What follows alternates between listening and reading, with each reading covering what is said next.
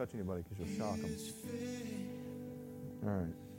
Okay, if you could turn your Bibles to Ephesians chapter 4.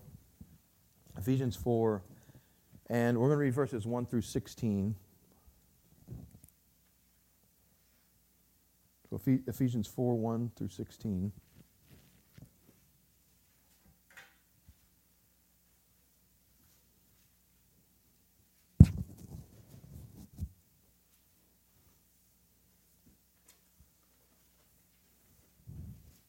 Those of you who can't read small print, it is on the screen.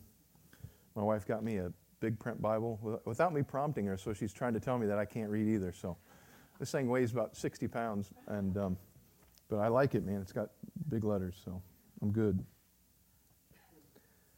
But starting Ephesians 4 and starting with verse 1, it says, Therefore, the prisoner of the Lord, beseech you that ye walk worthy of the vocation wherewith ye are called, with all lowliness and meekness, with longsuffering, forbearing one another in love, endeavoring to keep the unity of the Spirit in the bond of peace. There is one body and one Spirit, even as ye are called in one hope of your calling, one Lord, one faith, one baptism, one God and Father of all, who is above all and through all and in you all. But unto every one of us is given grace according to the measure of the gift of Christ. Wherefore he saith, when he ascended up on high, he led captivity captive, and gave gifts unto men. Now that he ascended, what is it but that he also descended first into the lower parts of the earth? He that descended is the same also that ascended up far above all heavens, that he might fill all things. And he gave some apostles, and some prophets, and some evangelists, and some pastors and teachers, for the perfecting of the saints, for the work of the ministry, for the edifying of the body of Christ, till we all come in the unity of the faith and of the knowledge of the Son of God, unto a perfect man, unto the measure of the stature of the fullness of Christ, that we henceforth be no more children, tossed to and fro, and carried about with every wind of doctrine by the sleight of men and cunning craftiness, whereby they lie in wait to deceive, but speaking the truth in love may grow up into him in all things, which is the head, even Christ, from whom the whole body fitly joined together and compacted by that which every joint supplieth, according to the effectual working in the measure of every part, maketh increase of the body into the edifying of itself in love. There's a few things that's saying, obviously. But one thing that stands out to me is that he has tasked each one of us with a job. He's attached each one of us with a gifting. And sometimes we don't exercise those giftings in a church, and sometimes the church loses out on your gifting being in operation in the church. But one thing that he tasks us also with is being united as the body of Christ, because when we see a church in full operation is when we see a church in full unity. You see something that is going on in that church that can't be explained. You see something happening in that church that kind of defies reason. Things happen here when we are united. One of the areas that Satan attacks is relationships. And I told Nicole about this probably like a month ago. I said, I feel like Satan is attacking relationships very hard right now. And didn't think much more about it, and we talked about it a little more, and maybe a week went by, and I said it again, and I didn't realize how true it was. And then last night I'm flipping through the channels, and there's a guy that I really like. His name's Jimmy Evans, and he preaches out of Texas. And the first thing he said was, Satan right now is attacking relationships. And it really confirmed to me what he seems to be doing, and I think he's probably doing it across the board in the church. But he does attack relationships. He is known as Satan, and the name Satan, it means adversary, but it also means accuser. And so one of the things that he does in our lives is he comes to accuse, and he'll come in and he'll accuse you to yourself. He'll tell you how bad you are, how screwed up you are, how many mistakes you made. So he's an accuser to you. He's an accuser to your wife or your husband. He gets you guys to fight when he can. He gets some animosity going in the relationship. But even more so than that, he is an accuser of the brethren. And he accuses the brethren in your mind and in their minds with the task of disuniting the church. Because if he can disunite the church, then he can disunite the purpose that the church has to accomplish, that is the body of Christ. Because there are specific things that God wants us to accomplish in his body, and by his Spirit. And if we are disunited, we can't do that. We would concentrate more on being in disrepair, being angry, being upset. And we get so focused on those things sometimes, and we just can't seem to get out of it. And then when those things take place, what we need to do is stop, put a marker down, and say, Satan has been at work here, and I'm not going to listen to it anymore. But he loves to attack relationships in the church. He loves to disunify the church. We, in the church, need to be united as one body in Christ. That means that, no one is above the other. No one person can do all things. No one person is all things. No one person is above any other. But in the church, we work united in the body of Christ. That means if someone's sweeping floors, they're just as important as someone who is up on stage. It doesn't matter. Now, there's obviously a level of authority with each office that's given to each office, but in God's eyes, God is no respecter of persons. So to God, nobody means more than the other person. So we're all one on one level in the body of Christ. Every born-again believer is a member of God's family. They are considered a brother or a sister in Christ. And so we have this common bond, and this common bond is the fact that we are made one in the Spirit of God. We're made one. So we can understand that when one person in our body hurts or is blasphemed or is accused or is down, that there is some level of spiritual sense that we get knowing that a part of our body isn't quite right. So we can understand that maybe if we feel depressed and we can't explain why, that maybe somebody else in the body is suffering from depression. But we can relate, we can feel when one part of the body is hurting because we're all unified in the body of Christ. We have this common bond. We are born of God's Spirit, and our spirit man, being born of God, has some of the same traits that God our Father has. God our Father who art in heaven. We share some of those characteristics through His Spirit. You and I share some of those characteristics being the body of Christ. But the first point I want to talk about is the fact that we are the body of Christ. So being the body of Christ, one of the things that you are set apart by is the fact that you were obtained. You were bought.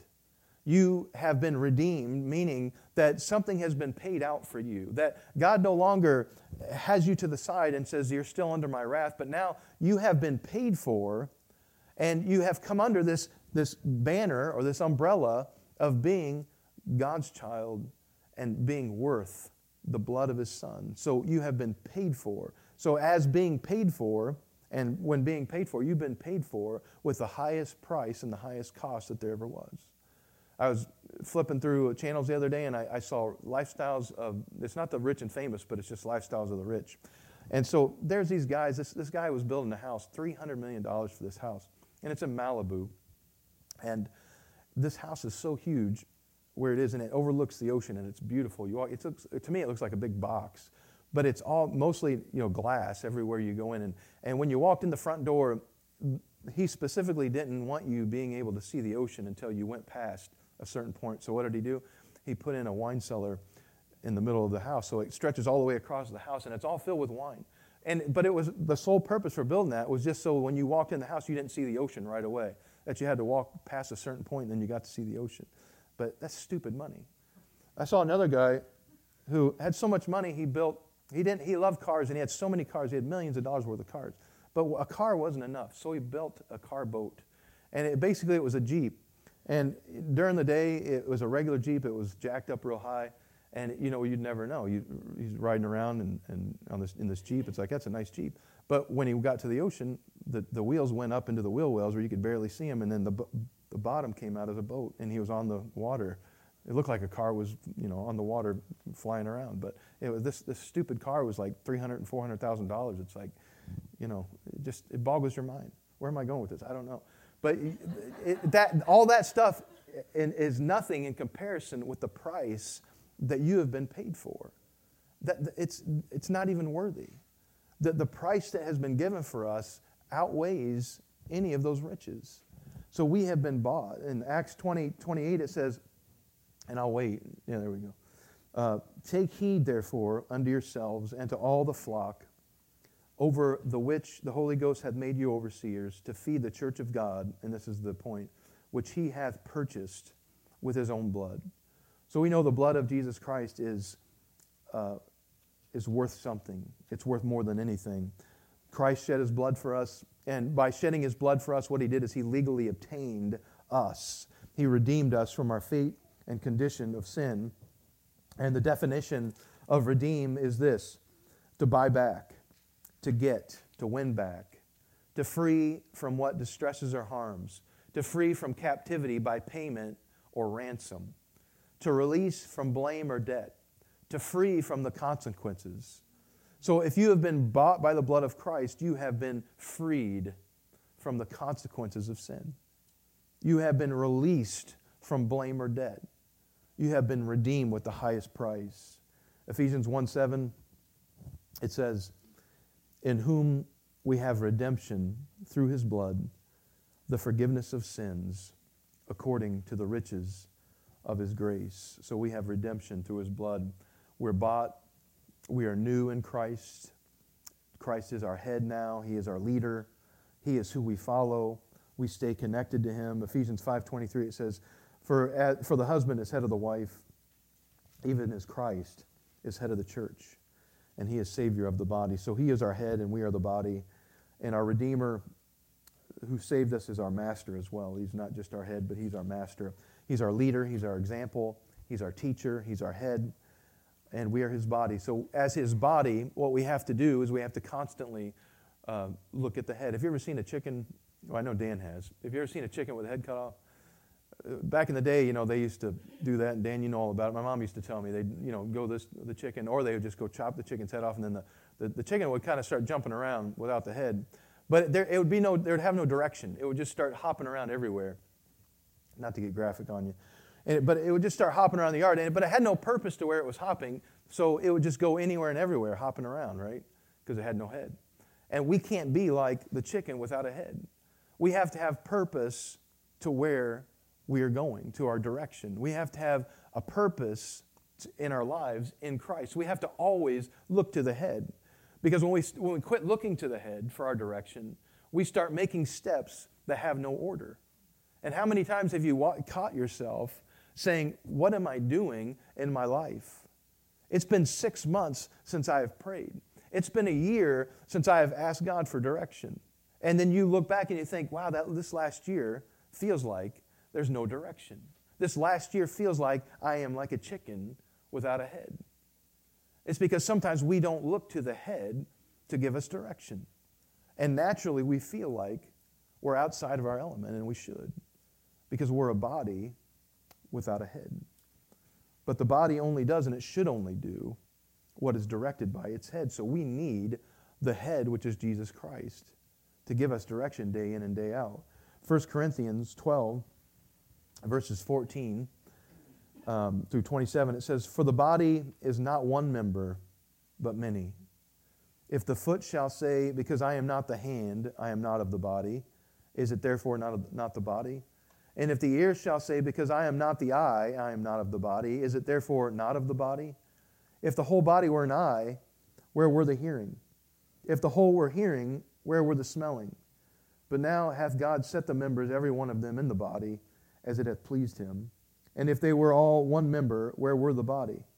But now are they many members, yet but one body. And the eye cannot say unto the hand, I have no need of thee, nor again the head to the feet, I have no need of you. Nay, much more those members of the body which seem to be more feeble are necessary. And those members of the body which we think to be less honorable, upon these we bestow more abundant honor. And our uncomely parts have more abundant comeliness. For our comely parts have no need, but God hath tempered the body together, having given more abundant honor to the part which lacked, that there should be no schism or separation in the body, but that the members should have the same care one for another, and whether one member suffer, all members suffer with it, or one member be honored, all the members rejoice with it.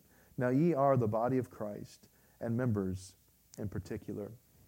One thing that the enemy likes to do to the body of Christ is he likes to create separation. He likes to create the schism between the body of Christ. And so what he does is he'll come into your life and he'll try to isolate you from the body of Christ. He'll try to convince you that you don't need to go to church.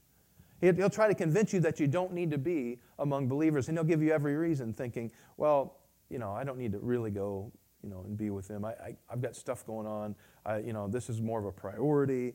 And what we fail to see is that sometimes is Satan in our minds speaking to us, getting us to be separated from the flock, because it is much easier to attack a sheep that's run off away from the flock than it is to attack a sheep that's connected to the shepherd and to the other sheep, where you can have direct supervision from the shepherd over your life because you're connected to the sheep and to the shepherd.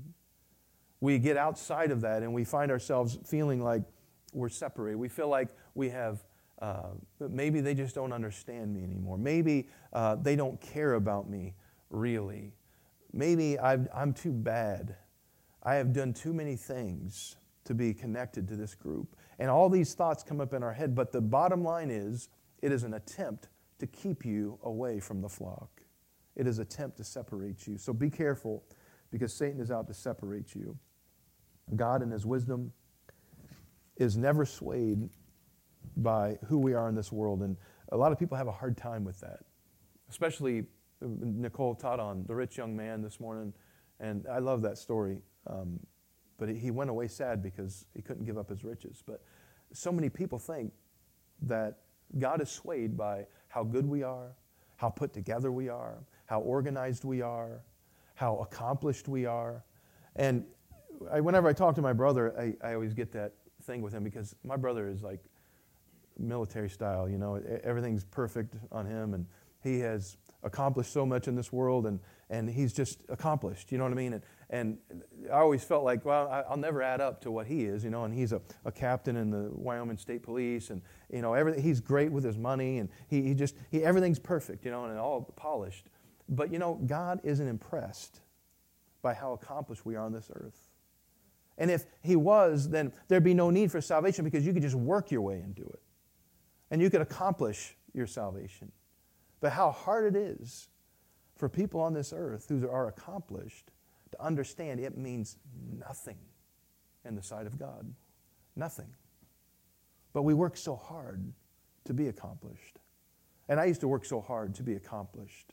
And then I kind of caught myself, and the Lord revealed to me, what are you trying to accomplish? And who are you trying to accomplish it for? Because I found myself trying to accomplish it to meet a picture that somebody else had placed on me that I never placed on myself. Well, I placed it on myself because of this other person. And I thought, what am I doing? I'm never going to accomplish what God told me I could never accomplish to begin with. But God never sees us, and God is never swayed by what we are in this world. And that's hard to comprehend, because we're constantly trying to add up to something. And we think God is watching us, wanting us to add up to something. But we will never accomplish superiority or goodness in his eyes. We can never do it.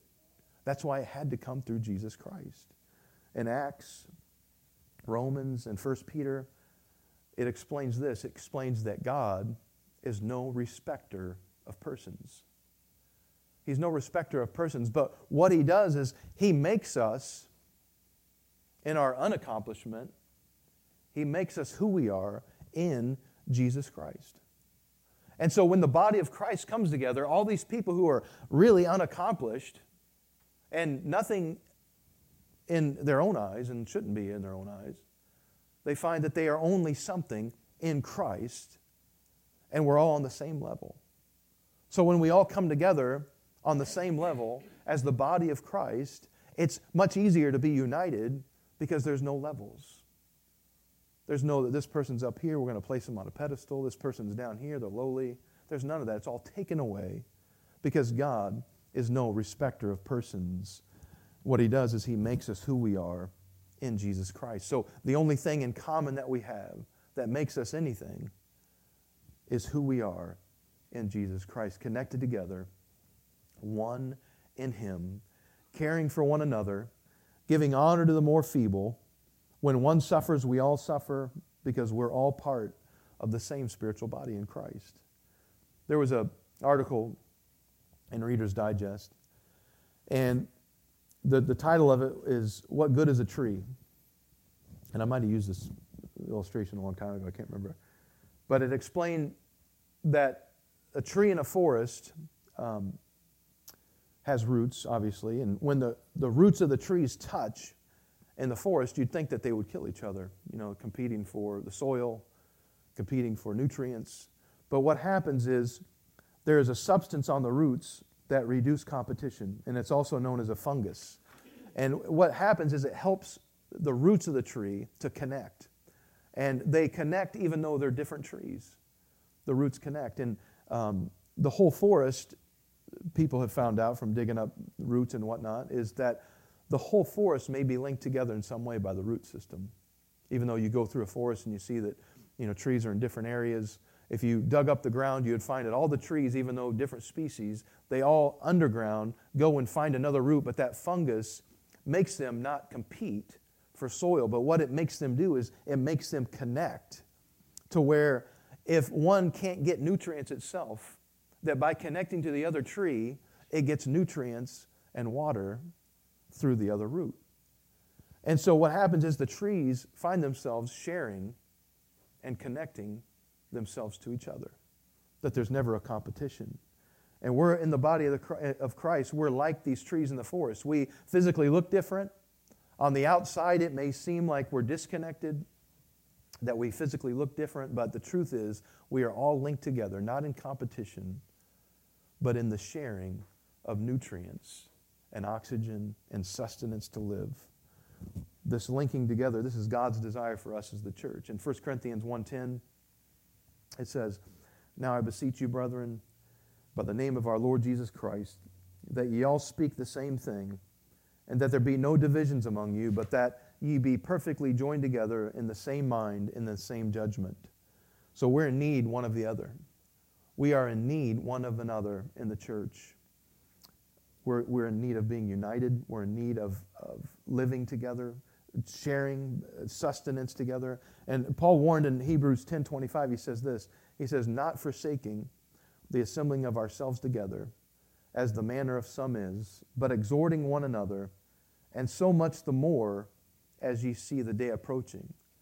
And we know that right now we are in the last days, and this is what he's referring to. He says, don't forsake assembling. He says, especially as you see the day approaching, as you see the day of Christ coming back approaching. Don't forsake it even then, even more so. Stress, push yourself. Make sure you are attending. Make sure you are connected to the body of Christ, because times will keep getting worse, and we need to keep getting more connected as those times approach. We promote unity by being here. We promote health by being here together. Ephesians 4:2, it says, "With all lowliness and meekness, with long suffering, forbearing one another in love." This is how we're to be united as a church body. And then verse 3 goes on to say, "Endeavoring to keep the unity of the Spirit in the bond of peace." So we endeavor. And an interesting word, it uses endeavor. Endeavor means to strive, to achieve, or to reach. To attempt by exertion or effort. To work with set purpose. So no matter what we're doing in the church, one of our main goals is to endeavor to be united. Is above all else that we strive for the fact that we need to be united. It says to attempt by exertion. That even if it kills us, even if it causes, physical difficulty, we have to strive to be united in the body of Christ. We have to work with set purpose to be united in the body of Christ. We make it our goal. When a runner runs a race, he doesn't run a race with a backpack. He doesn't run a race with golf clubs, with hand weights, with a pickaxe. He doesn't. You never see somebody running track and carrying all these things. They take off everything. Matter of fact, they wear the minimum. They wear these tank tops and these shorts, and that's it. And some of them even shave their legs because they don't want the resistance of the wind, on their legs when they're running. That's how, stripped they get. So when we run the race, we run the race without hindrances, knowing that whatever is considered a hindrance of our lives needs to be taken off. So if there is something that is causing disunity in the church, we lay it aside. We say, I have a set mark for the church, for the body of Christ, for my brother and sister in Christ. And that set mark is unity. So anything that gets in the place of unity, I need to take that off, to put it behind me, to let it go, and set that thing ahead of me that I know is pertinent in the church, and that is the unity of the body. Set those things aside which hinder the goal, because our true goal is unity. We run with that goal in mind. There's another story about Frank Reed. He was a hostage in the Lebanon cell for 4 years. And for months at a time, Reed was blindfolded. He lived in complete darkness. He was chained to a wall. He was kept in absolute silence. And on one occasion, he was moved to another room, and although he was blindfolded, he could sense there was others in the room.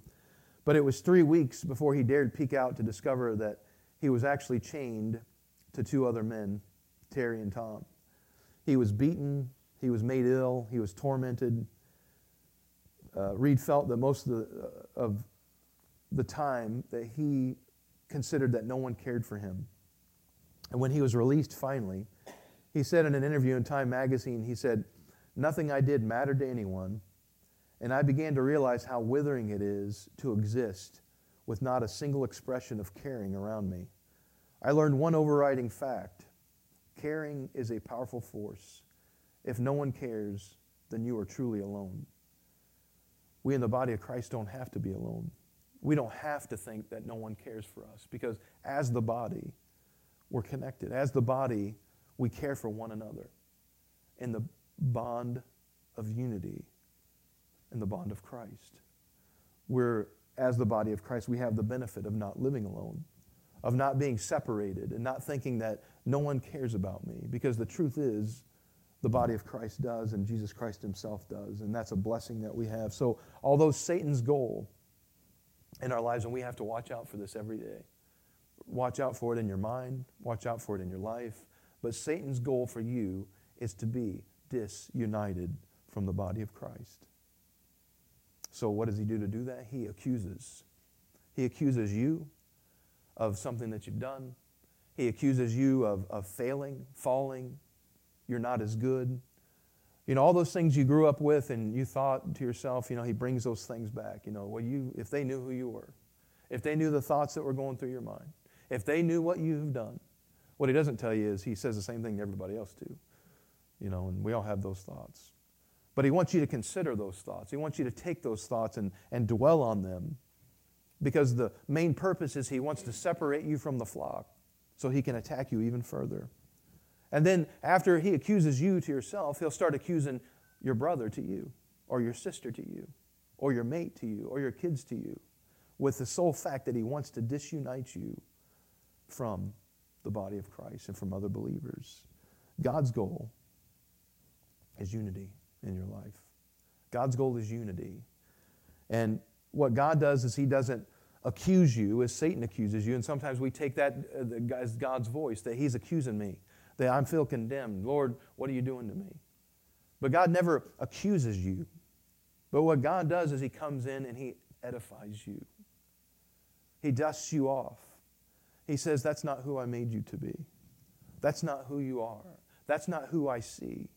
And so he edifies you with the purpose of keeping you united to the body of Christ and being united to himself. Satan wants to separate. God wants to unify and connect you to himself. So watch out for the tactics of the enemy. Watch out for Satan's voices in your head, and commit to be united and remain in the body of Christ. You'll find strength there. You'll find purpose there. You'll find joy there. Will you stand with me?